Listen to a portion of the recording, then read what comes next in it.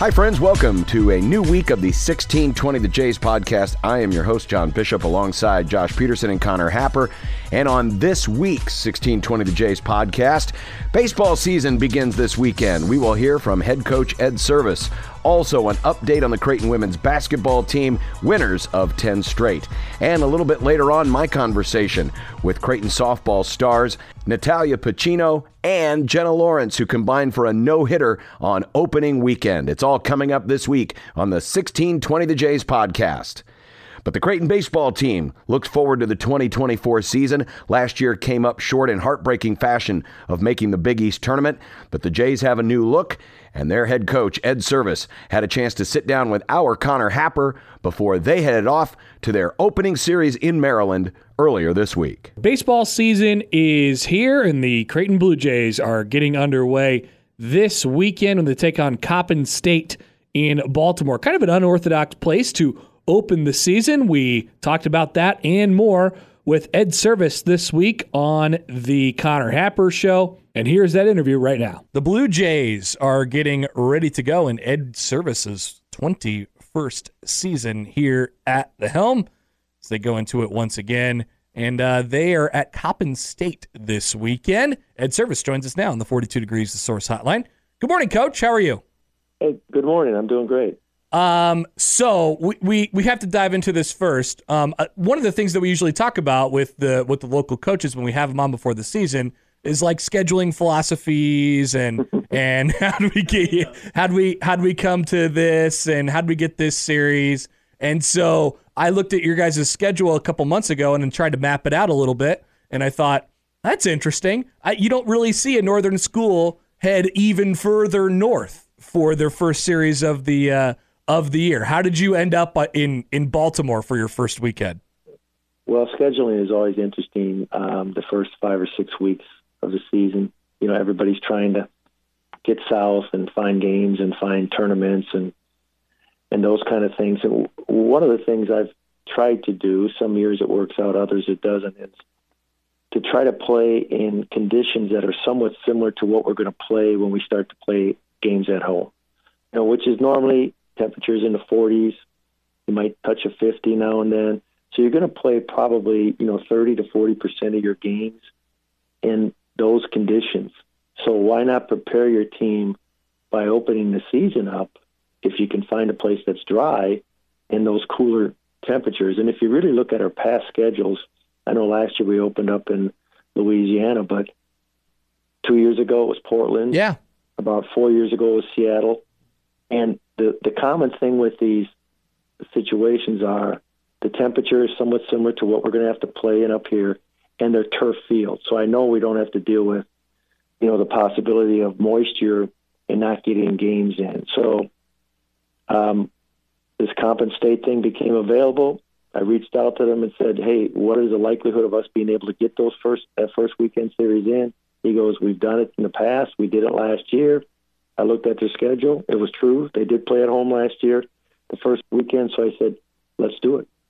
Do you have to explain it to your guys why you're not going to Florida, Texas, Arizona like everybody else, or are they good with it? I probably would have to if it was like the fourth weekend. Yeah, but they're so anxious to play right now. Yeah, they would play anywhere. Any situation, whatever. They just want to play. They put in their time. They worked hard in the fall. They worked hard in these preseason workouts. They want to play. And I think they trust that I'm going to try to put them in a situation where they have a chance to be successful. So they know it's a turf field. They know the temperatures are going to be very similar to what we've been practicing in here the last week and a half. So, maybe I got lucky this year. It could have been bad out there, but yeah. I think we're going to walk into a situation that we're going to get our games in, and it's going to be in like conditions that we have here in Omaha. Well, that's another thing that we're going to hit with all of our, all the local representatives that we have on from our baseball teams around here. I mean, the weather's been really, really great. And if you have a space outside where you can get outside, like every year we talk about this with you guys, like how much were you able to get outside and how much does that affect you going into your first set of games? And like it's not only that you've been able to get outside and do something, not just play catch, but like you guys have done some real work outside over the last couple weeks. Yes, we have. We've only had 3 indoor workouts. That's crazy. So that's probably happened one other year in my time here in Omaha at Creighton University. So I actually enjoy indoor workouts. I'm sure the players don't, right? But I enjoy them because there's a lot of teaching taking place indoors. You have their attention a lot easier inside than you do outside. Now, that being said, I don't want to practice inside for 3 weeks, but I liked 3 or 4 days of it like we had this year. Gives us a chance to review everything that we talked about in the fall before we start to put them in like game situations. But when you don't get outside, it's really difficult to prepare your outfielders. It's really difficult to prepare your relay, cuts and relay system that you have. It's really difficult for your players to get comfortable with communication, whether it be the fly ball situations or cuts and relays or whatever. So it has been nice. We have a turf field here on campus, so we were able to move the snow and get out real quick. And obviously the snow's been gone now for a while, so we've been actually able to give our hitters some live at-bats, and some years we've not been able to do that. Well, you get to see, I imagine it's advantageous for you as a coach, too, because you get to actually see how it looks. Obviously it's great to go through preseason stuff and drill them and, like you said, have their attention, but at the same time, you get to see actual baseball and see how guys react in situations, at least a little bit this time around. Like, how advantageous might that be, not just in the early part of the season, but to sort of have a higher level of a starting point to where you kind of know what you're going to get, or at least have a better idea of what you're going to get first weekend instead of, hey, let's just kind of roll the ball out there and see what we got. Yeah, you talked about the advantages of being outside and senior players in a kind of a more of a game-like scenario. And really, when we don't get outside, which happens the majority of the time, it normally takes you about 3 to 4 weeks to really get a feel for your team because, like you mentioned, you're not seeing them in baseball situations. With us being able to get outside, hopefully we've sped up that process a little bit. So it's not 4 weeks, it's maybe 2 weeks before we get a real comfort level of what players can do and what they can't do. And I think it's especially important with this year's team because there's so much parity within this group. There's so much depth within this group. It's going to be hard to figure out who deserves the playing opportunities. So I'm glad we've had a chance to get outside. Ed Servais is with us, Creighton baseball coach. All right, so let's talk about your team this year, and I guess we'll kind of start with last year. What were sort of the lessons learned and the takeaways from a year ago? And you mentioned the depth piece might be a little bit more there this year. You guys were kind of trying to find combinations that worked for you on the mound as last year went along. I guess what'd you take away from that is applicable to what we're going to see this year? The big lesson we all learned last year, and we've talked about it with our team 2 or 3 times, is we did not get better as the season went on. That is not the case with most of our clubs here. We find ways to get better. We take practice serious. We try to develop our players. For whatever reason, and we could spend a few hours trying to talk about that and dissect it, we didn't get better. We played some of our best baseball at the front end, and normally it's just the opposite. We're playing our best baseball at the back end. So I've kind of preached to our players that we have to look at this practice situation and put more intent and more behind it because we need to develop. That's kind of the history of Creighton baseball is the program gets better, the team gets better, week by week. And then by the time you get into May, they're playing at their highest level. So that's the lesson we learned. But we also learned that we need to have more depth within the team. We had a few injuries, and everybody does, and that's not an excuse. But we just didn't feel like the players behind the injured players were quite ready to go at this level. So I think we've, based on the information I gathered from the fall ball in these first few weeks of the preseason, I think we've addressed that in a positive way. And it's good for coaches. Sometimes players don't want depth. They want to know that every day they're going to have a chance to play.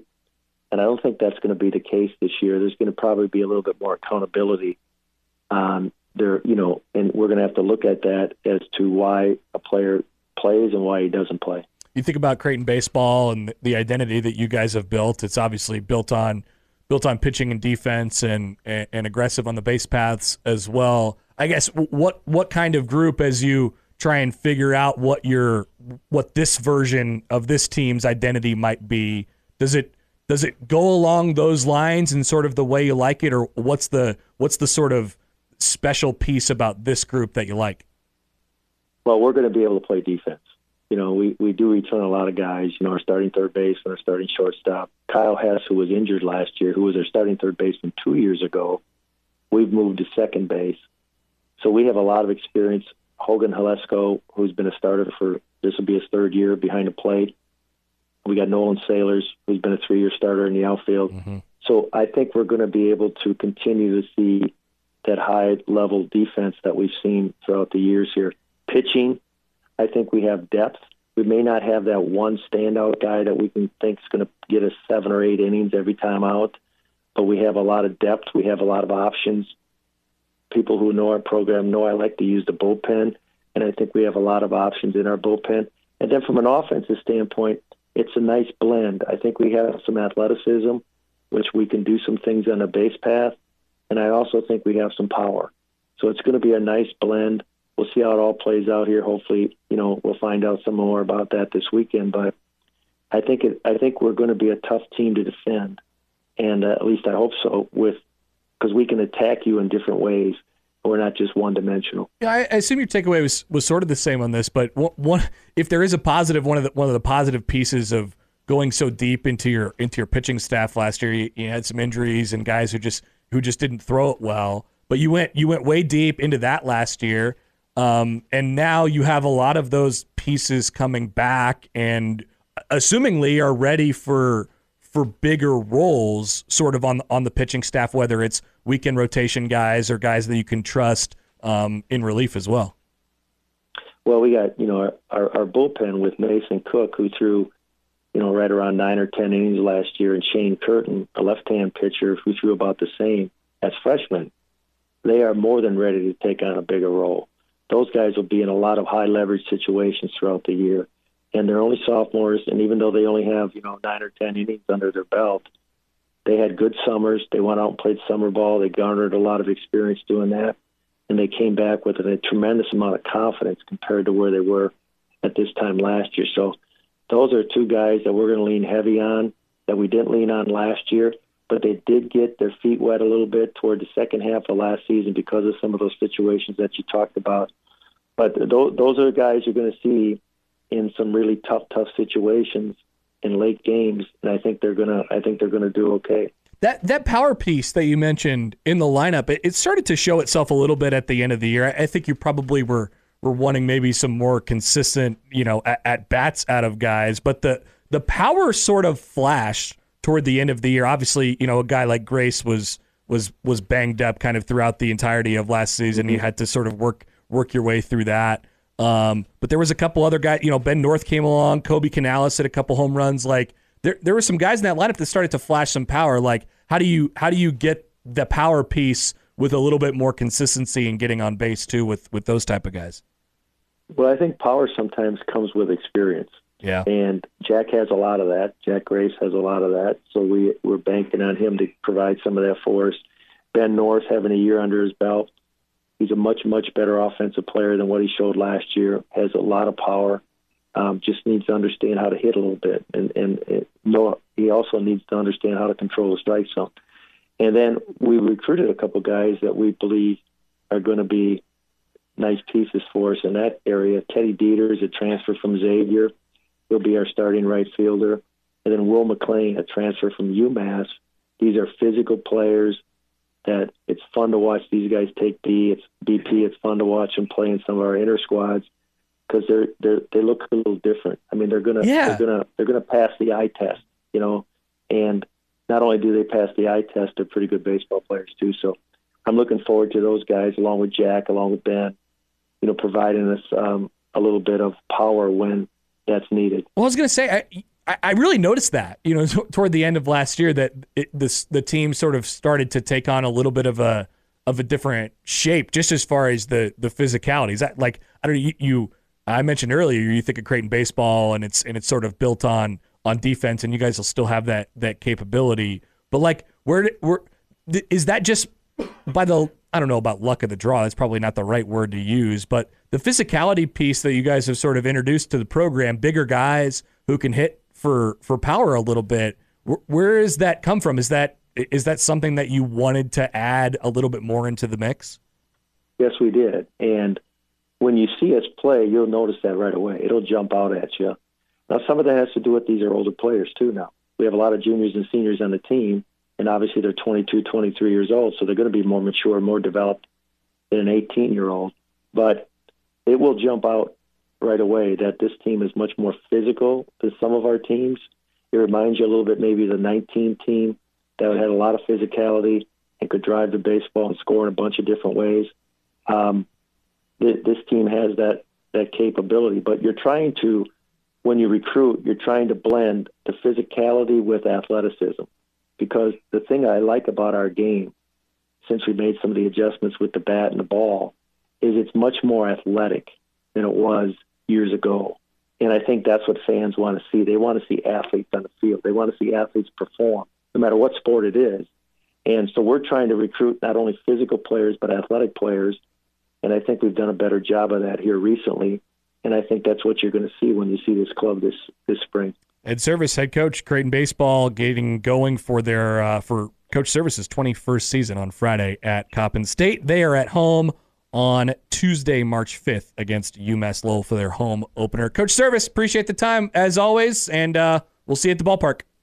Thank you. Bye now. Good stuff there from Coach Servais. Once again, they are underway this weekend at Coppin State, on the road for a couple weekends, and open their home season on Tuesday, March 5th, at home against UMass Lowell. So we hope to see you guys at the ballpark this year. And, of course, we will have those games for you on the radio when they come home on either 1620 The Zone, 1290 Coil, or 1180 The Zone as well. Okay, that's it for me this week. Let's send it back to John Bishop. John? After the Blue Jays finish up with Coppin State, they will head to Sugar Land, Texas, where they will take on 5 different opponents over the course of 9 days.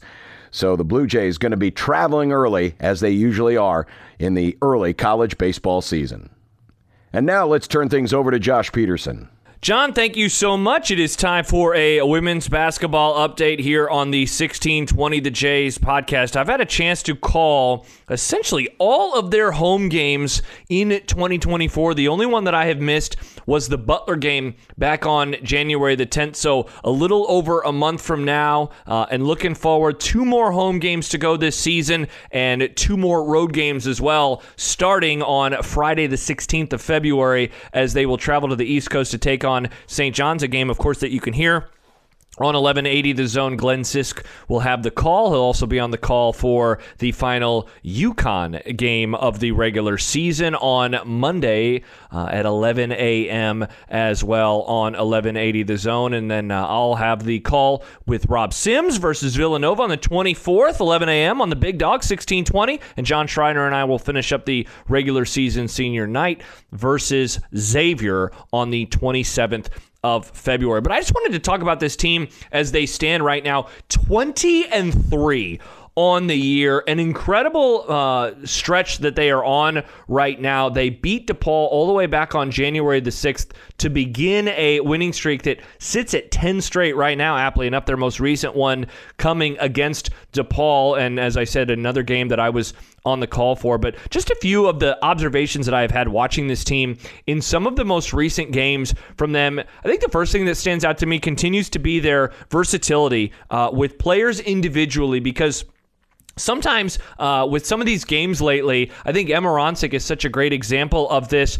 Doesn't always have to be the star of the show. She has had an interesting couple of games going back to the end of January versus Marquette, 9 points, 2 of 10 shooting. Then versus Butler, 26 points, 10 of 15 shooting. Versus Xavier, 7 points on 1 of 9. And then she bounced back incredibly well versus DePaul, 29 points in 31 minutes. Did so on 9 of 16 from the floor and only 1 for 3 from the three-point line. We had Emma on the podcast earlier this season, and that efficiency that she has shown this year continues to be the thing I think that sticks with me. You know, early on in the year, especially versus UNI when she went 6 for 7 from 3, we would see a lot of those games. 6 attempts, 5 attempts, 4, 5 attempts again from 3. Lately, 3, 4, 4, 3, 5, 4, 4, 4, 2, 3. I mean, we're talking about a player who in this stretch has really picked her spots, and it was so nice to see a bounce-back performance from her versus DePaul over the weekend, and you wonder now what could that mean for her moving forward. But we talk so often about this big three with her, with Lauren Jensen, with Morgan Molly as well. And these players, it kind of isn't like a game-to-game situation. They trade on, hey, who is performing at this high of a level? Who is going to lead the team in scoring? And I think that has to be a really scary proposition for teams, whether it's the Final Four that they will see in the regular season, St. John's, UConn, Villanova, and Xavier, certainly whoever they see in the Big East Conference tournament, and then whoever they get in the NCAA tournament as well, in that, any one of those players can lead the team. But don't forget about a player like Molly Mogensen as well. Had a great conversation with Jim Flannery, Rob Sims, and I did before that DePaul game, and talking about Mogensen and what she is able to do, because we I guess push off the big three and we refer to them as the big three, and then you have the other players. She is allowed to not so much skate under everything, but her performances can really lift up the team overall. And she had another nice night versus DePaul, 8 points, 3 of 6 shooting, and you look at what else she did, 5 rebounds and 4 assists as well. She had 8 rebounds and 4 assists versus Xavier. And so it's so fun watching her play also, because, sometimes she's going to put up the points. She's had double digits a couple of times in the last month. Other times she's not, but she will impact the game in a variety of different ways. And I think that you could say the same thing right now about a Mallory Brake, who just continues, I think, to develop as a player, coming off of a career high in the Xavier game on the 6th, 17 points, 7 of 8 shooting. But she is really impacting the game in a ton of different ways right now. She had 12 rebounds in that game versus Butler before the Xavier game. She had 8 rebounds versus Xavier. She had 6 against DePaul. She's had 3, 2, and 3 assists in each of the last 3 games. But look at what she's doing on the defensive end as well. She had 3 blocks versus Seton Hall at the end of January. You look at the steals that she has had over the last 4 games, and you're looking at over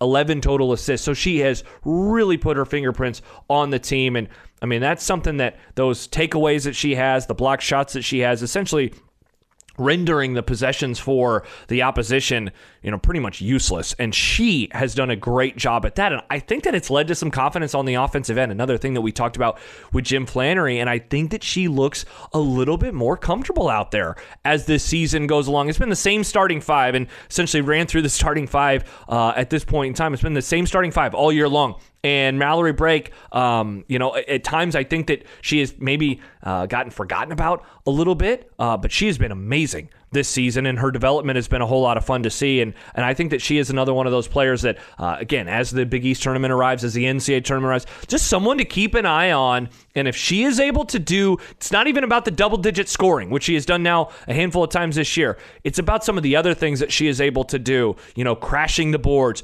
going up amongst, a lot of people sometimes in the paint and coming away with them, and certainly what she's able to do on the defensive end. And it's been so much fun to watch. It's funny, we get to this point, barely have talked about Lauren Jensen or Morgan Molly. At this point in time, both of those players averaging well into the double figures. Lauren Jensen hasn't had a game in single digits since South Dakota State before Christmas on the 21st of December. It's the only time this year that she has been unable to reach double digits. And she is a player right now, I think, especially as I've been on the call for some of these games where, playing with their food maybe would be the way that I would describe it, or at the very least, shots aren't falling. One of the things that I am more impressed by with Lauren Jensen, and I think this year it stood out to me more than even in the last 2 seasons, is she'll get the ball sometimes and decide, all right, well, we're going to get points on this possession. I'm going to drive. I'm going to lay the ball in. We'll be good to go. And sure enough, she has been able to do that quite a bit this year, coming off of another great performance, 8 of 18 from the floor versus DePaul, 19 points, 3 of 6 from beyond the arc. And how about this, though? 8 rebounds, matching the most that she has had all season, going all the way back to November when she was able to do so versus Michigan State. So she has also developed her game in a variety of different ways.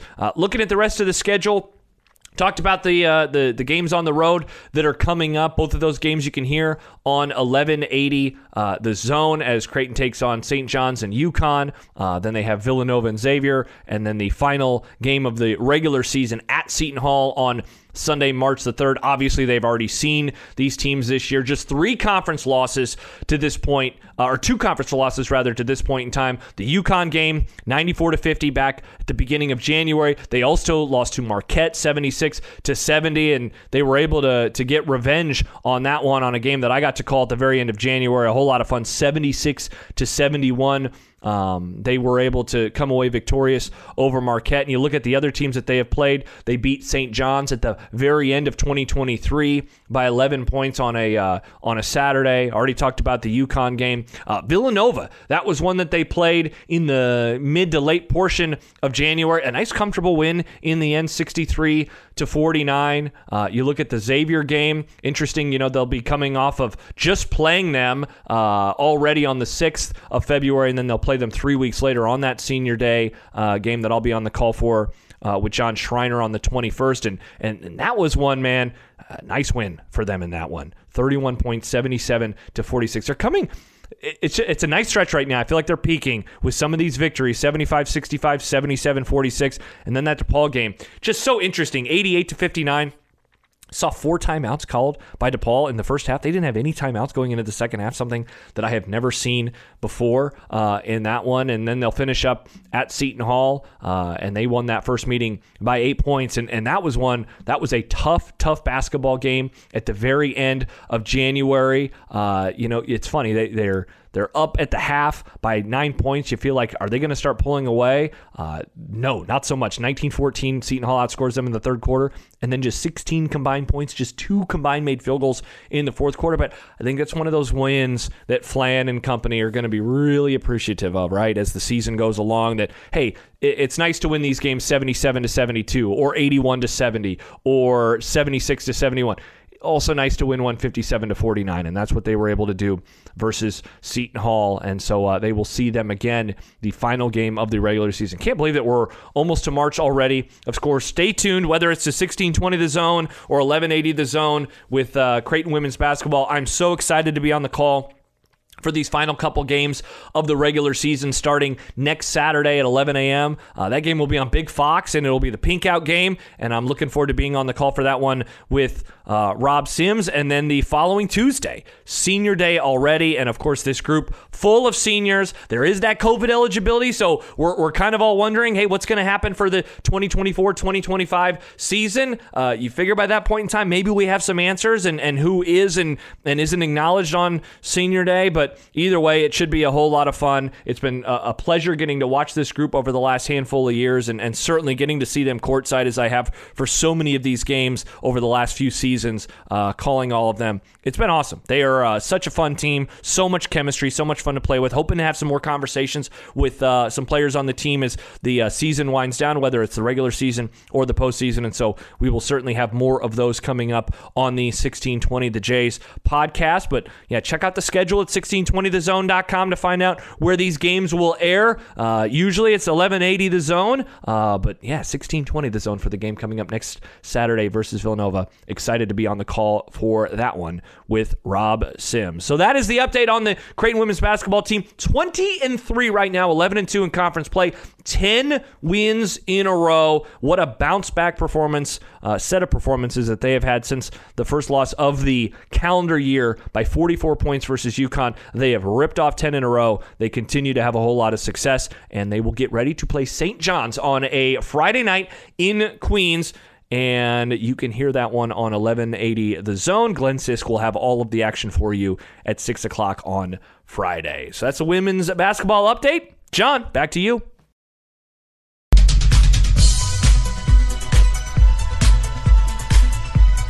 The Creighton softball team got their season off to a pretty good start last weekend as they went down to Texas and they won 3 out of 5 games. Kind of an adventure the first couple of games out of the chute as the Jays were on the bad end of a perfect game against Southern Illinois. But then our next guest stepped into the circle and made sure that the second game would go a lot better. We are joined by Creighton pitchers Jena Lawrence and Natalia Puchino, who combined last week on a no-hitter against Northwestern State. Ladies, thanks for coming on the 1620 The Jays podcast. Yeah, thank you for having us. Yes, thank you. I got to ask first, because I didn't realize that the first game, I know we had lost, but I didn't realize it was a perfect game. How hard is that to like just flush that out of your mind? I know you didn't have anything to do with it because you're obviously pitching, but how hard is that to come back? You have to play another game, and you just got perfect gamed by another team. Is there a different mindset that you go into with a second game with? Well, when you get kind of perfect game like that, it's just like congratulations sort of thing. So I guess as us as pitchers, and obviously we want to win, but when you see another pitcher, especially a freshman, do something remarkable like that, it's just, hats off to you, I guess. So and it was the first game of the season, and you just got to move on. It's the next game. You can't go back. You can't change the past, and so you just got to focus and let's get this next one. Natalia, any thoughts on that? Yeah, I agree with Jena. I think the main thing that Coach Wood told us after the game was, hey, it's a freshman. It was her first game. Just tip your hat to her and go get the next one. I think it's hard having a doubleheader when something like that does happen, because it can be really easy to dwell on that.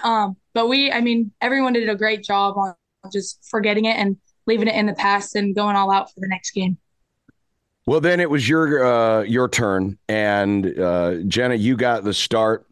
You got the team off to a good start, pitched the first 3 innings. What was kind of your approach going into the matchup? Where what you knew about the scouting report, what you thought you were going to face, and how to kind of meet your expectations? It was at first, I wasn't actually going to start. It was going to be somebody else, but last minute she just made the switch. We knew that they were swinging at like high and inside, or they were going to go low and out. And so she just thought, if we can go high, like just rise balls and drop balls out, then we're going to be effective. And that's just what we did. That was just kind of I didn't really like have like a specific kind of like plan. I just knew I needed to hit my spots. I just needed to move the ball. I just needed to pitch my game basically. And just first game out, you want to obviously, you have jitters, but you want to do the best. That's going to set the tone for the rest of the season. So that was basically my mindset, was just, go all out. Also, as I'm a senior, no regrets, just kind of go out and go do my thing. I know in softball, you never know when your number's going to be called, and sometimes it is going to be a last second change. So how much lead time did you have knowing you were going to be pitching and starting that game? Well, she told me at first, like, I needed to get fully warm. I was going to be first relief. And she kind of hinted at like, this might change, but for me, it was going to be Brooke. And she just kind of told me as we were warming up, actually, like, I think you're just going to go in. But I was fully warm at that point, and she kind of hinted at like, I might go in. So I already had that in the back of my mind. So it wasn't really like oh geez, like this is a shock or anything. It was just her decision in that moment between us two. So. And like you said, you're a senior. You've been around the block enough times. Is there a certain, I guess, freedom in, where instead of sitting back all day and thinking about it and going, all right, well, this is what I got to do, where you just get the ball and you just go out with a very simple approach and you just let it fly? Is there something kind of, just freeing about that, knowing, that was going to be your role? I definitely think there is something freeing. And like I mentioned, they're really, there's so much to lose, but at the same time, like, I've been here for 4 years. Like, again, I've been around the block. I have this experience. Like, I don't want to leave here thinking that I could have did better, or I missed something, or I held back because I was too, I'm so nervous, or like, yeah, it is freeing. Like, I just want to play my last year. I want to have no regrets. I just want to go out good. I want to go out with a bang. And, and if you do fail, like, that's okay. Like, you're going to move on. I'm going to move past it. I'm going to learn from it. But at least I gave it my all. That's kind of my mindset, is just give it my all, and what's meant to happen will happen. And I'm prepared for it. So I'll be fine. And most of your career, you've been relief. You've only started a handful of games each of the last 3 seasons. Was that maybe something you were looking forward to doing more of this year, starting the game instead of coming in relief, or was it going to be kind of a hybrid role where you never know what each day is going to bring? Well, for sure, I definitely wanted to start it more. I would say before call. I mean, I used to pitch. I feel like in high school, I pitched every game that I ever played. I started every like that was my rule my whole life was a starter until I got to college. So it definitely was a bit of a change um to be a relief, but I wasn't mad about it. Like I got to go in, I got to do a job. That just became my job. I just had to learn to adapt to that, and it wasn't really a problem. But for sure, I'm definitely looking forward to starting more games. And but if I need to, I mean, however I can get in is however I can get in. Like I'll take whatever I could get, basically. So, but for sure, yeah. Jena Lawrence, who started the game, started the first three innings, shut down Northwestern State. They did get a run, but no hits, a couple of walks. And then it was Natalia. It was your turn. I'm always curious about this because obviously there's a scoreboard. Everybody can see the scoreboard. You know what the score is when you go into a game. You know what the situation is when you inherit a situation. How much are you aware of the no-hitter? Honestly, I don't even really pay attention to the scoreboard that much. I mean, we both didn't even realize it was a no hitter until Coach Wood had told us.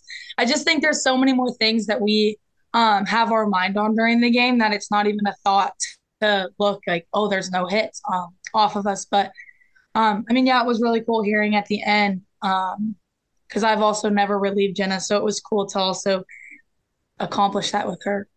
So Yeah, there it was was definitely a switch for sure. Like it was like, it was, oh, we've never done it was definitely something new. We'd never done that before. It was I relieved Tal, but it's never been that way before. So there was no dog pile. There was nothing like that. You guys just realized, well, you won the game, so obviously you're celebrating, and then someone just look up and go, oh, yeah, by the way, they didn't get any hits. That's what it was. I think Yeah. it was because that run scored, and so it wasn't like because it wasn't like the picture before. It's like a perfect game, nobody got on base or nobody scored, so somebody scored, so it wasn't in our minds like, oh, this is a no hitter right now. And no, definitely there was no dog pile. It was after the game. We've already had our after the game talk. We've already kind of went off, relaxed for a second, and then Coach Wood called us over and was like, hey, by the way. Congrats, guys. That was a no-hitter. We're like, so. Jena Lawrence and Natalia Puchino joining us here on the 1620 The Jays podcast. They combined on a no-hitter last week as the Jays won 3 games down in Texas. And Natalia, your situation, almost a reversal from Jena. Last year, you were the workhorse. 31 of your games were starts and 34 appearances. So your mindset coming in as a relief pitcher, is that unusual for you? And kind of what approach do you take in a spot like that, in a place where you haven't been used in that role typically in the past? Yeah, it was definitely it was a little different for me. I've kind of been in the same spot with Jena where you start the game and you finish it. But I warmed up right at the start of the game. We knew that they were a good hitting team, so whenever I had to go in was when I'd be ready. But I mean, it was kind of nice seeing Jena throw to start because I knew what she was throwing to them and what they weren't able to hit and what they maybe were getting a little more contact on. So it was nice getting to see like what pitches they were used to. And we throw so differently. She's a north to west or north to south. Sorry, north to south, and I'm east to west. So I think it's a good mix having us two work together. So you give the team a different look, and that obviously can mess things up. But at the same time, how much, Natalia, you're watching what Jena is doing, where there are spots where, do you find yourself sitting back there, on the sidelines wondering, maybe I would do this a little bit differently? Were you kind of not picking apart Jena's performance, but trying to find the things that were working and then maybe the things that weren't, and then trying to exploit that? Yeah, I mean, there were definitely some like counts or at bats that I'd be like, oh, I probably would have threw like a screwball or something. But I mean, since we are so different, obviously we have different looks on the mound. But I mean, I think Coach Wood does a great job on calling and using our strengths to go against the hitter's weaknesses, which I think is really good. Good start to the season after last year. Obviously, last year didn't go the way you guys wanted. Question for both of you, Jena. We'll start with you. What were just kind of the the expectations coming into this year, and how did you feel that the team was able to, deliver on some of that, not only last week, but also in winter camp when you're getting ready for the run up to the year? Obviously, I would say last year I wouldn't say we were satisfied at any means at what, it was just kind of a new year. We've got new coaches, we've got new people. Like that was just kind of I would say kind of like our figuring out year. Obviously we did some good things, and obviously there were some bad things. But now I just think we were a lot more focused. I think we've narrowed down like our just focus and like our work ethic. And basically I feel like our practices are a lot more focused. We know how to work better with each other.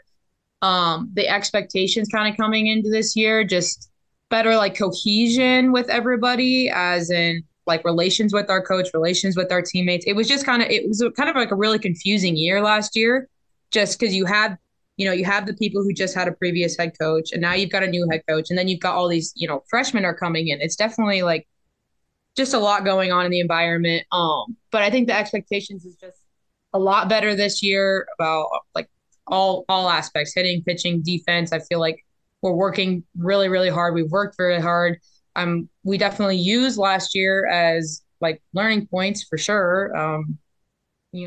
What were we executing? What weren't we executing? What can we do? It was just to be more focused and be more straightforward and progress forward is basically our expectations. And unlike Jena, Natalia, you come in absolutely fresh. I mean, you're a freshman last year, so as all the coaches are new, you're new. So you didn't have any of the, the weight or the expectations or just kind of the institutional knowledge of the previous, coaching staff. So I'm curious from your perspective, at what point during last season did you think everyone was kind of getting used to not only each other, but just the general sense of, how the leadership structure works and how practices work and all of that? Did it take time into the season before you got to that point?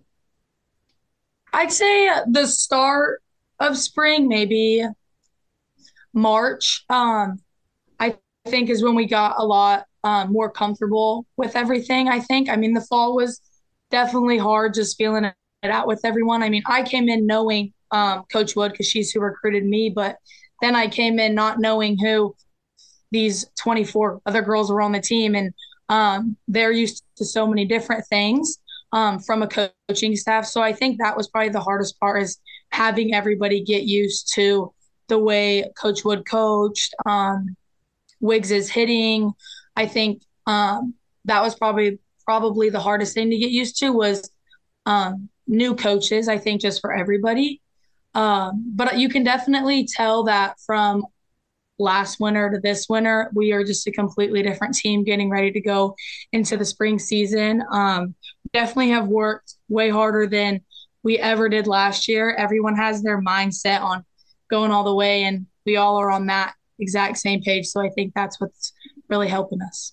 Jena, when did you notice that, hey, this year's going to be a lot different than last year? Was it first day of practice, or did you notice it sometime another point? I would say about a month into the fall, to be honest. You can just tell the atmosphere, like the culture, just the way that people communicate with each other.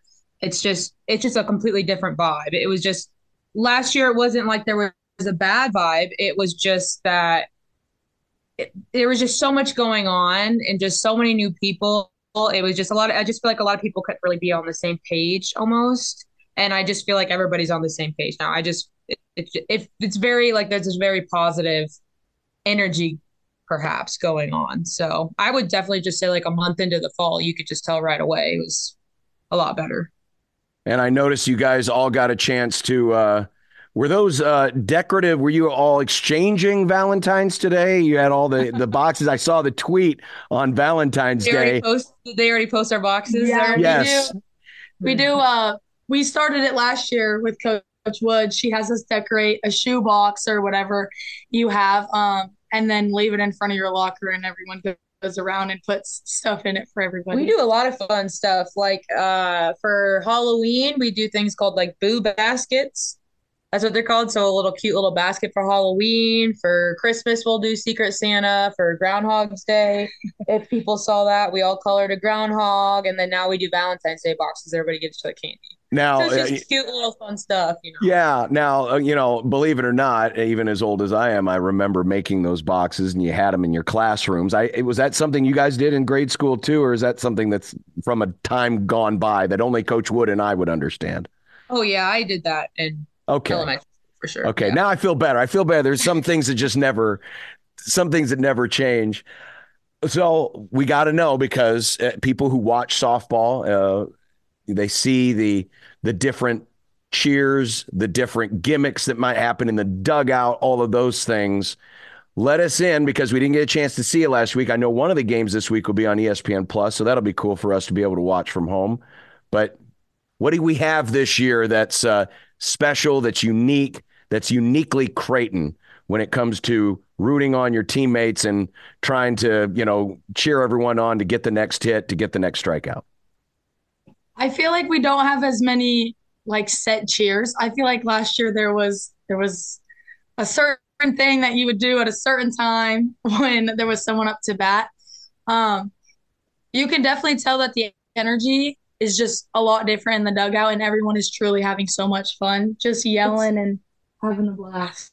I wouldn't say anything that's uniquely Creighton. I don't think we have a slogan as per se. I feel like again, it's went from a lot less when you're doing actual structured cheer. I just feel like it's a lot of just yelling, hooting and hollering. Both of us lost our voice, so you're kind of hearing for a couple days a little bit better. But for the last 2 days, we both couldn't talk because we were screaming so loud. And people thought we were sick, and we're like, no, we were really screaming that loud. And in a lot of our cheers or a lot of our sayings is just, it's honestly, it kind of comes from inside jokes, just kind of jokes between us, teammates, or our kind of inner teammate. Maybe it's a meme, maybe it's just something someone made up at the time, and then all of us find it funny, and then we just think it's hilarious for the next 3 innings, right? So you're just vibing it out. You're just vibing it out is what you're doing. Yeah. Okay, it's on the fly. So yeah, absolutely, makes a lot of sense. All right, final question for both of you. Jena first. Do you have a superstition? No, I don't really necessarily have a superstition. I guess maybe the only thing I could technically say is I have to put on my left sock before anything. How I get ready, it is my left sock goes on completely first. It's a habit. Yep. If that's what it is, but it's not very big, but nothing too crazy. Do you have it? Natalia? I just have to warm up with a piece of gum in my mouth every time if I'm warming up. What kind of gum? What kind of gum? Mint, any type of mint gum. Okay, so you don't have a specific brand as long as it is mint. Which mint though? Is it spearmint, spearmint? It's the ice one. Oh yeah. Yeah, that one. Yep, that's what I like to have. But not in games, obviously. Probably throughout the first inning, but then it gets gross, and then I'm good to go. That is true. It does. Once the taste wears out, there's really nothing left. No. Softball is headed off to just outside of Orlando this weekend for some more action. Ladies, I really appreciate it. Thanks. I was excited to see you guys get off to a good start last weekend. Hopefully that momentum continues, and then by the time you get back home, which, by the way, we've got good weather. Maybe you should just stay home this weekend. By the time, be fine. Yeah. But good luck this season. We really appreciate it, and go get us some wins this weekend down in Florida. Thank you. And again, softball gets started bright and early on Friday morning at 8:30 against Bethune-Cookman as they stay in DeLand, Florida over the weekend. Speaking of the Blue Jays schedule this weekend, men's and women's cross country are at the Nebraska Tune-Up. That is coming up on Friday afternoon. Women's tennis will take on North Dakota on Friday. We mentioned baseball at Coppin State, 1 p.m. start time. Softball will be at Stetson. That'll be coming up later in the afternoon on Friday. The women's basketball team will be at St. John's. Tip-off time 6 o'clock from Queens, New York. And on Saturday, the softball team continues action. They will be taking on Colgate at 11 a.m. The men's basketball team battles the Butler Bulldogs. Pre-game coverage will start on 1620 The Zone at 10 a.m., and then I will take things over from Butler and Hinkle Fieldhouse at 11 with tip-off at 11:30 as the Jays look for revenge against the Butler Bulldogs. Baseball will wrap up the series both Saturday and Sunday at Coppin State as well. And that's a look at what's happening on a very busy weekend of sports for Creighton Athletics. And that will do it for this week's 1620 The Jays podcast. Want to thank all of our guests and for Connor Happer and Josh Peterson. I'm John Bishop. The 1620 The Jays podcast is a co-presentation of Creighton University Athletics and NRG Media Omaha.